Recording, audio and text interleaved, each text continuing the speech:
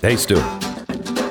Stu. Hello. Yes. Oh, hi. Yes. Hi. Yes. Thank you. Oh, it's going to be a good broadcast. Sorry, this is the way it starts. I wasn't listening to you. Holy mother. Here is today's podcast for Monday. A lot of great stuff on it. Did you want me to expand? Well, we talked to a former Soviet spy. Yeah, that was great. That was a pretty cool thing. How about the fire thing? The fire thing was great as well. Was probably not the way you should have reinforced it. Maybe you should have said, like, hey, that's right, Glenn. Everybody's talking about those fires at food processing plants. That was great. Real or not? I just said it was great. Also, we talked to Pat Gray. He was on as well, and it was a wonderful show. The show is much better than, well, look, Stu talks very little in today's show. So it's great. Here it is.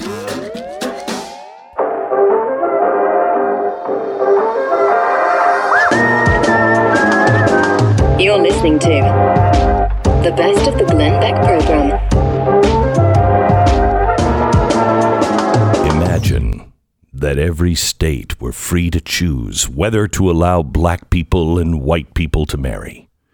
Some states would permit such marriages. Others probably wouldn't. It seems unthinkable as a scenario in 2022. That's because in 1967, the Supreme Court unanimously ruled that barring interracial marriage, as 16 states still did, violates the 14th Amendment's guarantee of equal protection. Under the Constitution, the freedom to marry or not marry a person or another race resides with the individual and cannot be infringed by the state, said the court. More than half a century on, this court case is considered one of the court's great rulings, and yet it was not universally admired at the time. Southern states complied only grudgingly. Alabama didn't repeal its ban on international marriage or interracial marriage until the year 2000. That's the point of having a federal constitution, says the New York Times op-ed. It is supreme. The guarantees and rights in that document apply to all Americans equally, whether or not they live in the South or the North, no matter where they live. The court system, and the Supreme Court in particular, exist to protect those rights when state and local authorities refuse to. Leaving the matter to individual states and political process means that millions of Americans will be denied their fundamental rights. In this case, the right of a woman to decide what happens inside her own body. I mean, unless it's, a vaccine. The draft opinion relies heavily on the lack of mention of abortion in the Constitution, therefore argues that the document cannot be the basis for the right to terminate a pregnancy. The Constitution also says nothing about, here comes the fourth grader, the Constitution also says nothing about interracial marriage. But that didn't prevent the judges from finding in the 14th Amendment the guarantee that no couple may be treated differently because of the color of their skin. Yeah, because that's specifically what the 14th Amendment is talking about. It's specifically talking about you can't take somebody that lives here in America and treat them differently because of the color of their skin, because they are different in some way. Now, if the left, I suppose, were arguing that men could have abortions as well, then maybe. But see, this is missing the point entirely. The point is, in the Constitution, it doesn't say you can kill babies that you claim are a lump of cells. There are no right. Do you know how many things the Constitution actually allows the federal government to do? What are the number of things that the government is allowed to do, the federal government allowed to do according to the Constitution? What's that number? I don't know the number, but there's very few of them. Mm-hmm. I mean, the common defense. Mm-hmm. You have the courts. Mm-hmm. You have the post office. Mm-hmm. I mean, you have 17 things in the Constitution. Only 17. How many millions are they doing right now? Oh, How? And to point out, not only is gay marriage and interracial marriage not there, neither is marriage. Like the old school, that's not. It's a state issue. It's not a federal issue. To this day, it's not a federal issue. And by the way, marriage wasn't an issue at all. That was a church and human to human thing. Shouldn't be a government issue at all. Should be. That all started because of the progressives. Interracial marriage banned because of the progressives. I would say that Planned Parenthood had a lot to do with that. I just want to point that out here. Yeah, and we should point out that the guy. I don't know if this president freed the slaves. Remember this guy? He had a big hat, pretty tall. I don't know, kind of a weird looking dude. Got married. Yakov Smirnoff with the big furry hat. I think it was Smirnoff. Okay, it was another one of our past presidents. All right. He got married without a marriage license. That's weird. So did George Washington. Yeah, so did George Washington. Because that was not the way they thought about it at all. In short, constitutional rights are meaningless unless they apply across the entire country. Let me rephrase that for the New York Times and the fourth grader that wrote this. In short, constitutional rights are meaningless unless they apply to all people. All people. Now, our argument here in the state would be that clump of cells doesn't suddenly turn into a tumor. It always turns into a human being. You have a right to life. No one is allowed to take that life from you unless you've done something and you've been tried in a court of law. No innocent life is supposed to go away because the government says. So that's the extremist point of view. But the Constitution is there to say these are a few of the rights that come from God. So they come from, you could say it's a higher power. You could say it's the stars. It's stardust, the things that make us. Whatever it is, rights come from them. You know, the trees, the forests. I'm speaking right directly to the progressive left. The forest gives us our rights. And no one can change them. And no one can just issue rights. That's really important because that's what the government wants you to believe, that the government can give you rights. The Supreme Court is not taking away abortion rights. The Supreme Court is saying it's up to the people in the state. The federal government can't do anything about it. Why? Because it's not their job. When it comes to something like this, it has to be decided by the people. This is the least dictatorial ruling I have seen in I don't know how long. All right. So what's happening? Well, Michigan Attorney General Dana Nessel, very upset, very, very upset. Because the Supreme Court is overturning Roe versus Wade. And she said, I am not going to enforce any laws that say I have to break into a doctor's office and stop abortion. I just won't do it. Again, that's not what the Supreme Court said. It's your state laws. Well, Michigan has a law in the books from 1931. By the way, the height of the progressive era. You really hung on that H in height for some reason. That seemed to... It criminalized abortion she says, with no exceptions.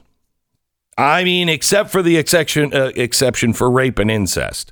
But other than that, no exceptions. Okay. Well, if you don't like it, I think the Democrats control Michigan. I think actually the mob does, but the Democrats control Michigan. You have a very pro-choice governor. Change the law. You can't go off as the attorney general. I know George Soros is telling you differently, but you can't just say, as the chief law enforcement officer in your state, you can't say, we're not going to pay attention to that law. What you do is you change your law. This is not a federal law. This is in your state. Ask the voters. It really amazes me how stupid people really are. She knows better than this. All these people, New York Times, they know better than that. It is honestly a fourth grade opinion. It really is. It shows you have no understanding how this system works at all. But then again, why should people be smart when they're spoon-fed everything they're supposed to believe and then told you must believe it? CNN reported on Friday that the leak of the Supreme Court draft opinion, probably a right-wing political leak, and it's going to lead to right-wing political violence. What? What are they even talking about? CNN has learned the U.S. Capitol Police are bracing for large demonstrations that are being organized by far-right groups to protest abortion rights. What far-right groups? What? I mean, you always say far-right groups, which is wrong. Far-right groups are Nazis. Nazis love abortions. They were killing children in the millions. What are you talking about? The Nazis are upset about killing children? They love it. The recently installed non-scalable fencing outside the court building was visible. As CNN reported, several members of law enforcement have expressed concerns that people who are committed to committing act of violent extremism could use Roe versus Wade opinion for a justification of that. Yeah, where did they say that it was going to be the vast right wing? Where are they saying that? CNN did say, I should caution, there are no specific credible threats. Oh, okay. All right. I get it. Sure. Now, a lot of people have been saying these things about the right while they put up the fence. I was shocked to see the progressive left calling to burn the Supreme Court and the country down. I don't know about anybody else. You know, those pro-life conservatives were really upset. Oh, man, they had some heated arguments around the dinner table yesterday. Yeah, they did. Meanwhile, the acts of violence or illegal activity seems to be things like a Catholic church burned in Boulder, Colorado. It was vandalized. I shouldn't say burned or broken into or terrorist activity. This is vandalized. Okay. Vandals did this. Now, was the vandalism mostly peaceful? It was mostly peaceful, but it was mostly also anti-religious and it was pro-choice. So, it was a peaceful sort of fire starting, bomb throwing, sort of threatening if abortion isn't safe, neither are you sort of way. Right, and that's in a peaceful sense. There was tranquility involved in those words. Amen. Amen. And they also scribbled on the side of another clinic in Madison, Wisconsin.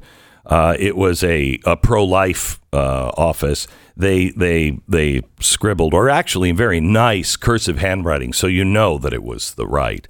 1312 was also on there, which every conservative who doesn't know what 1312 means, right? I mean, we start all of our meetings with, hey, hail 1312. What is 1312? All cops are the B word. I'm not sure. I think I know what B word, but so many words have been banned when somebody says the B word. Well, we wouldn't want to designate the gender of the police officer. Exactly right. Could be either one of those. It could be either one of those. So we don't know. But 1312, that was the tip-off to me that it was definitely right-wing churchgoers. Jeez.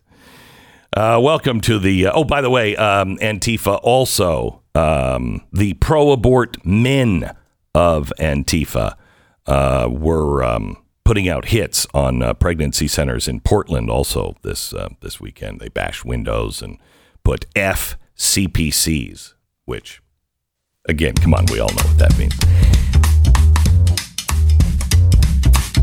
This is the best of the Glenn Beck program, and we really want to thank you for listening.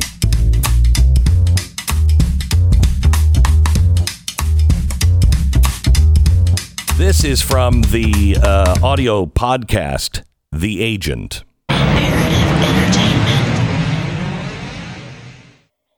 The year was 1988, and Jack Barsky had been in the United States for over 10 years. Like anyone living in the hustle and bustle of New York City, the sight of the skyline, peppered with so many tall buildings, never got old. He had made this city a home he knew better than most native New Yorkers, having explored nearly every street by foot or by bicycle. He loved his job as a software developer at MetLife. He adored his coworkers, and he finally felt like he was fitting in. He was meant to be here. He lived in a modest apartment with his wife and young daughter, and they considered looking for a bigger place now that there were 3 in the family. Even though his days were long and his commute to and from Manhattan made it even longer, he rushed back home every night to see his little princess one last time before she went to bed. Jack Barsky was living the American dream. But this dream was about to take a sudden and unexpected turn. Town has taken refuge there. The news watch never stops. It's 42 degrees and clear in New York, going down to 29 degrees in Midtown. 3 and now WYNS. I would probably wake up typically about 7, have a bowl of cereal, and get on my way. I lived in Queens. I had about a 12-minute walk to the subway. This was in December. It was still dark at that time. I'm not a morning person, so I'm just like walking, sort of in a daze. I went along a path that I had communicated to the center. They needed to know this because there was a spot on that path where they were able to put signals. So every morning when I get to a supporting post for the elevated A train, I would just take a look and nothing ever was there. But on this cold December morning, Jack noticed something different as he approached the subway station. This is really odd. I get a little closer and there was this red dot, the fist-sized red dot. That screamed at me. What it was saying is danger. Get out of here. Immediately. Don't go back home. Don't go to work. Retrieve your reserve documents. I had a set of Canadian documents that I had hidden in a park someplace, and make a beeline to the Canadian border where eventually you get further instructions, and that's how we get you out of here. That's all I knew. Danger, do this. This was part of the plan. Jack had received a signal, a code red. The red dot was a signal from the center, the home of KGB headquarters back in Moscow, and was part of an elaborate system of graphic signals used for communication. In the 10 years he had spent in America, Jack had regular secret communication with other Russian agents he never actually met in person. But until today, Jack had never received the danger signal. This is from the podcast, The Agent, and Jack Barsky is with us now. Hi, Jack. How are you? I'm good. Good morning, and thank you. I feel honored to be called a friend of the Glenn Beck program. Oh. Can I have that in writing? It'll probably get you in more trouble with the FBI and others, I think, at this point, Jack. But thank you so much. You're an amazing man who lives an amazing life. And had we talked in the 80s, I wouldn't have said that. But you have turned into a great friend of the United States. And I think I'm not going to reveal anything that is in the agent. I just wanted to talk to you, Jack, because something is happening here with this Ukraine situation, And I feel like everybody's pushing for war. And I'm not so excited about that because this seems like this could quickly become a nightmare of World War proportions. You are so right, and and we have to expect that Russia makes a lot of noise. This is what Putin does, and they threaten. But what's happening in the United States and in other Western countries, we have a bunch of armchair warriors who are playing politics with a situation that could easily be accelerated into what you just called a World War III. The first time I cringed when our president called Putin a war criminal. Did that move the needle one way or the other? I said, just shut up. Don't talk, act. Because that going back and forth could easily, Putin just might get triggered by that. He is not very amenable to being criticized, and that's a fact. It's a proven historic fact. Jack, tell me, because I've gone back and forth in my head, other than them being incredibly different people, Ronald Reagan called Russia an evil empire and called for the destruction of it. And I know, reading history, that the Kremlin, I think it was Andropov, really was quite a paranoid guy and thought for sure that the United States under Reagan would, launch missiles in a first strike. What's the difference between then and now? Well, first of all, you're right about Andropov and his paranoia. He saw it, and I was aware of that. He started an opera called Operation Ryan, where everybody. Every KGB agent who operated in the West had to look out for signs of war. But there was, in those days, the Soviet Union was already weakened, and there was more fear than active aggression. The Soviet rulers did not want to go to war, and I think Vladimir Putin is very aggressive, and he's maneuvered himself into this position. He's on a one-way street with no side street to duck into. Yeah, do you think he's in his speech that he gave, where he talked about a new Russia being born? Was that misinformation, or is this? Do you think he really believes that? Oh no, he has not made a secret of that. Right. He a couple of years ago, I think he wrote a lengthy essay about what he wants to do, and he wants to restore Russia's greatness, not the Soviet Union, mind you, Russia's greatness. And this is his life. Okay, this is him. He is Russia, and he has, he's convinced himself that some greater power. I think he pretends to be a believer now. He does pretend to be a believer. I don't know if he does believe in God, but he thinks he's been appointed to do just that. That's a little frightening. So what are we doing that we? We came out for the first time, Jack, that I know of, and confirmed that we sunk the Russian flagship in the Black Sea, and that we confirmed that we are giving them all kinds of targeting information to target their generals. We are just beating our chest in a very terrifying way. Well, I don't know who we is. There's some leaker, right? And yeah. And then the media printed it. The Pentagon and Biden have denied that.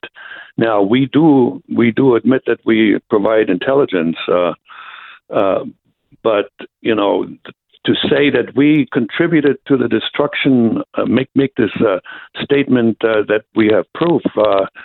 that's an exaggeration. My God, this country is populated by leakers, and everywhere you go, where you're supposed to keep things secret, it leaks out. Mm. So, what do you see happening here, Jack? As you're sitting watching all of this stuff unfold, somebody who grew up under that system, you probably know geopolitics, at least from a historic sense, probably better than most. So you understand what's going on here. You need to put yourself into the shoes of Vladimir Putin, his leadership, and the Russian people in general. And Putin looks at this conflict as a conflict between himself and the West, not just Ukraine. He isn't just saying it; he believes it, because this kind of thinking is rooted in Russian history. The Russian people and the Russian leaders have always been paranoid for a good reason. Ever since Russia was founded, it has been attacked from all sides, from the north, east, west, south. It was the Mongols, it was the Turks, it was the Vikings, it was Napoleon, and it was Hitler. So there's a paranoia gene in the Russian DNA, and Putin believes that the West is coming after him. And this only gets worse as we shut down all of the financing and pull all of our people out. And when I say our people, pull all of our financial systems and any of our businesses out of Russia. That has to speak volumes. It does, but I don't think it is as powerful as Americans like to believe, because Putin, we know that he's not stupid. He expected that. And when you look at what's happening right now, the ruble has stabilized. Mm-hmm. Putin still is I think in the last 2 months, he got more oil and gas revenue than in the 5 months before. And he has allies. I mean, right now China is allied with him, and India is at best neutral. Right. So he is not. This is like his economy is like a set of gears that will have to deal with some sand, but I don't think we can bring him down to his knees. So, Jack, do you feel we are close to war? Well, you're obviously closer to war than we were just a few months ago, right? Are we close to nuclear war? It's partially wishful thinking, but partially also there's some reality behind that. My believing that we're not that close. I mean, Good. Putin in his speech did not threaten nuclear. Exploding some nuclear missiles. It was like status quo. Let's go keep on going. And I believe this conflict is going to drag on for a long time. Well, that's better than the alternative. You bet. But there's a secondary war here, and the secondary war is economic. All right, because Western Europe is I think in great danger. We, as the United States, economically are not as much in danger because we have all the natural resources. Western Europe, if they can, they're so dependent on with regard to their energy that if that war drags out for a long time, they will be severely weakened. Well, we're not doing anything with our energy. And I tell you, Jack, I look at this and I think if I were a former Soviet spy and still could think like the other side, I'd be thrilled with what America was doing right now. We are dismantling ourselves. We have gas prices going through the roof. We haven't even hit the summer. We could be at $5 a gallon for the summer and maybe $7 or $8 for trucks, which will just cripple the nation. I just want to make one statement, which is not necessarily political, because there's one thing about talking about the ideology that runs rampant in the Democrat Party, but we are currently led by a bunch of people who don't know how to get things done. They don't know how to execute. And we're shooting ourselves in the foot. And that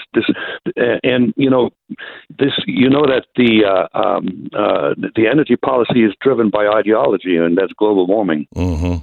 It's almost a religion.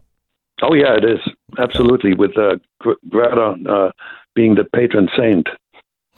You lived in East Germany. How old were you when you left East Germany? When I left East Germany, I was 26, because I went first to Moscow to improve my English, and when I came to the United States, I was 29. So you're 29 years old. You were recruited by the KGB.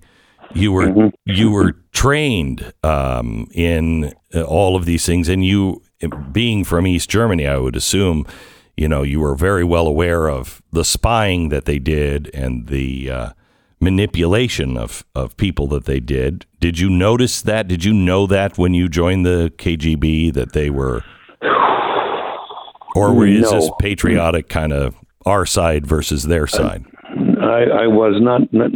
I was a patriot, but I also was a revolutionary. I was going to contribute to, build the paradise, the workers' paradise on earth, and I was ideologically 100% behind the Soviet Union, East Germany, KGB, the Stasi, simply because of ignorance. This is what happens in a state where all communication is regulated and it's owned by the state. We never got the truth. The best of the Glenn Beck program.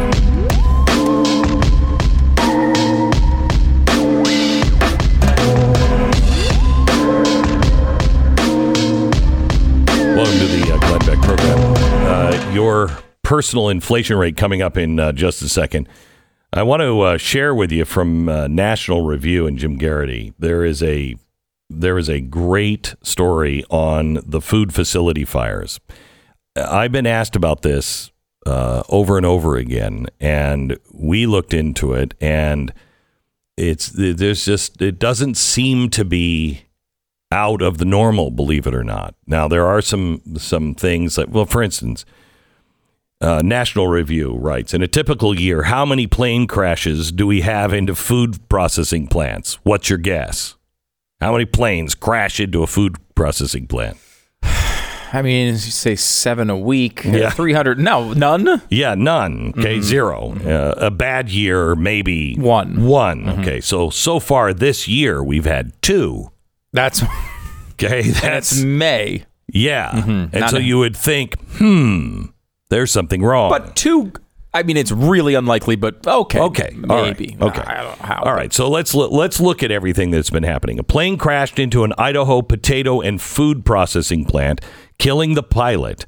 Police say Gem Straight Processing in Hayburn, East Idaho, at about 8:35 in the morning on Wednesday. The pilot was the only person in the plane and died during the crash. Police said none of the employees at the processing plant were injured. Okay, so it had to be a kamikaze food plant guy, okay, because he flew the plane into the plant.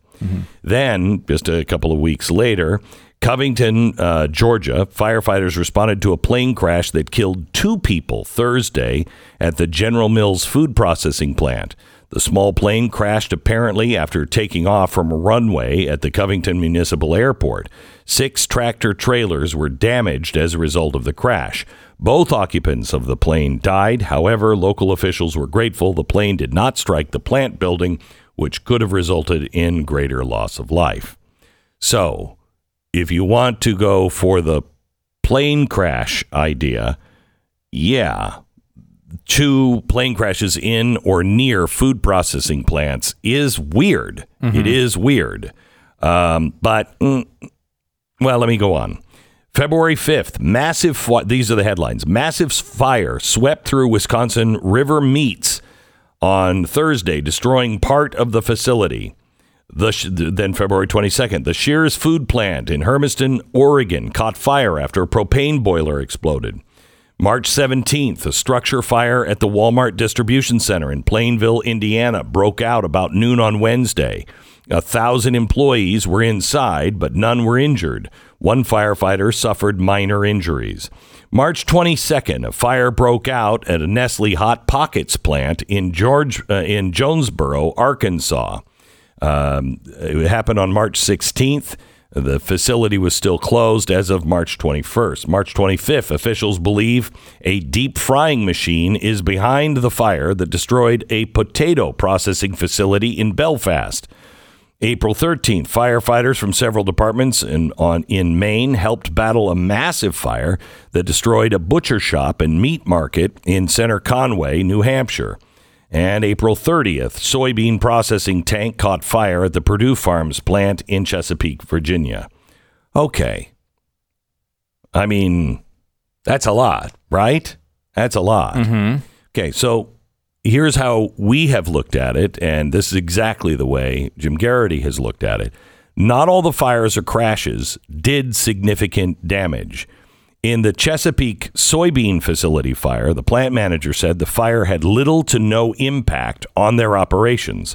In the Georgia crash, the plane didn't hit the building, no employees were harmed, and General Mills spokesperson said the plant didn't experience any disruption and remains fully operational.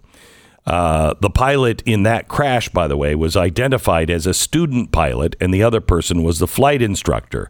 So, I mean, unless it was some sort of anti-food processing plant flight instructor that took that plane down and missed the plant, that's probably not one to count. Second, none of the fires so far have been declared cases of arson. This is really important because I went looking at these and I thought to myself, I don't know, that seems like a lot. But when we really started looking, none of them have been deemed arson. And that's from coast to coast. If any of them had been deemed arson, if two of them, I would have been like, well, let's look into this. In any given year, there are 500,000 fires reported to local fire departments. About 5,300 of them are manufacturing or processing facilities. That comes to about 440 per month. And if there are fires in 440 manufacturing or processing facilities a month from coast to coast, wouldn't we expect at least a handful of these to be at food processing facilities? In fact, the list above stretches the definition of food processing facilities because the Walmart distribution center also stored clothes and cardboard, and the New Hampshire fire happened at a local butcher shop. Third, if you were a terrorist or a foreign agent or somebody in the deep state attempting to choke off the American food distribution network, would you start with a potato chip maker in Oregon or the source for Hot Pockets in Arkansas? Then move on to a soybean processing tank in Virginia. If you were a nefarious terrorist group or hostile foreign power and had not merely one suicide pilot, but two of them, as in the case of the Georgia crash, why were they there? Why not use that third person to bring down another plane? You wouldn't bring a passenger along. And would you really aim for a potato processing plant in southern Idaho than the Georgia plant where they make Cinnamon Toast Crunch? The U.S. had, as of 2017, the U.S. had 36,486 food and beverage processing establishments. What's most likely happening, according to Jim Garrity, is the Baader-Meinhof phenomena. You may not know what the Baader-Meinhof phenomena is, but you've experienced it. Have you ever gone to buy a car and then suddenly they're everywhere? Oh, yeah. Oh, for sure. That is that phenomenon. It's a frequency illusion that when things start to happen, and we are now looking at food shortages, we all know it. We also all know some things aren't being done by our government that are right. We also know there are people that, like catastrophe and, swim in really calm waters of catastrophe as they look at it, never waste it. So we have these things percolating, and as you see one fire and then another, these are not out of the normal, and they're not arson, they're not terrorist strikes, and they don't seem to be affecting big plants. And that's what you would go after, are the big plants. That's really good news. That's really good news. And that sort of thing happens to everybody. I mean, on the left, it happens all the time. One recent example was the Australian fires. Remember how big of a deal this was? Yes. Everyone was on, online. They were running fundraisers, and it was a big deal. I'm not saying the Australian fires a few years ago were not, but everyone was saying that, like, this is global warming, and look how terrible this is, and the environment and weather weirding and all of this. And at the end of the year, there was less square mileage burned in Australia than average that year. Less than average. Isn't that crazy? Crazy. Yeah. I mean, and why is it happening to them? This is like when you're buying a new car, you're focused on that. When you're worried about global warming, you're focused on that. When you're worried about food shortages and you see things that you've not noticed before, it's because you weren't paying attention to it that way. How many times have we paid attention to a forest fire in Australia? Well, we paid attention that year because the people who are running the news are talking about forest fires and global warming. That is what happens. And you get down and I think this happens all the time with global warming. Every time there's a moderately strange weather event that's slightly out of the ordinary, this is what it's blamed on every single time. And everyone's a meteorologist. And if you really want to know what's going to cause food shortages, it's Russia and Ukraine and our response to it. That's really what is going to cause the most problems of getting food all around the world. What about China and the COVID shutdowns that they're still kind of going through? Massive. That's big as well, right? Have you seen the Shanghai ports? The satellite photos from 2020 and then today. Incredible difference. It's today. It's backed up like crazy, basically. Oh, it's like you're looking at the stars in the sky. There are so many ships out there. We are headed for real trouble, in the next, I don't even know, 3 to 6, 7 months when it comes to items not being available.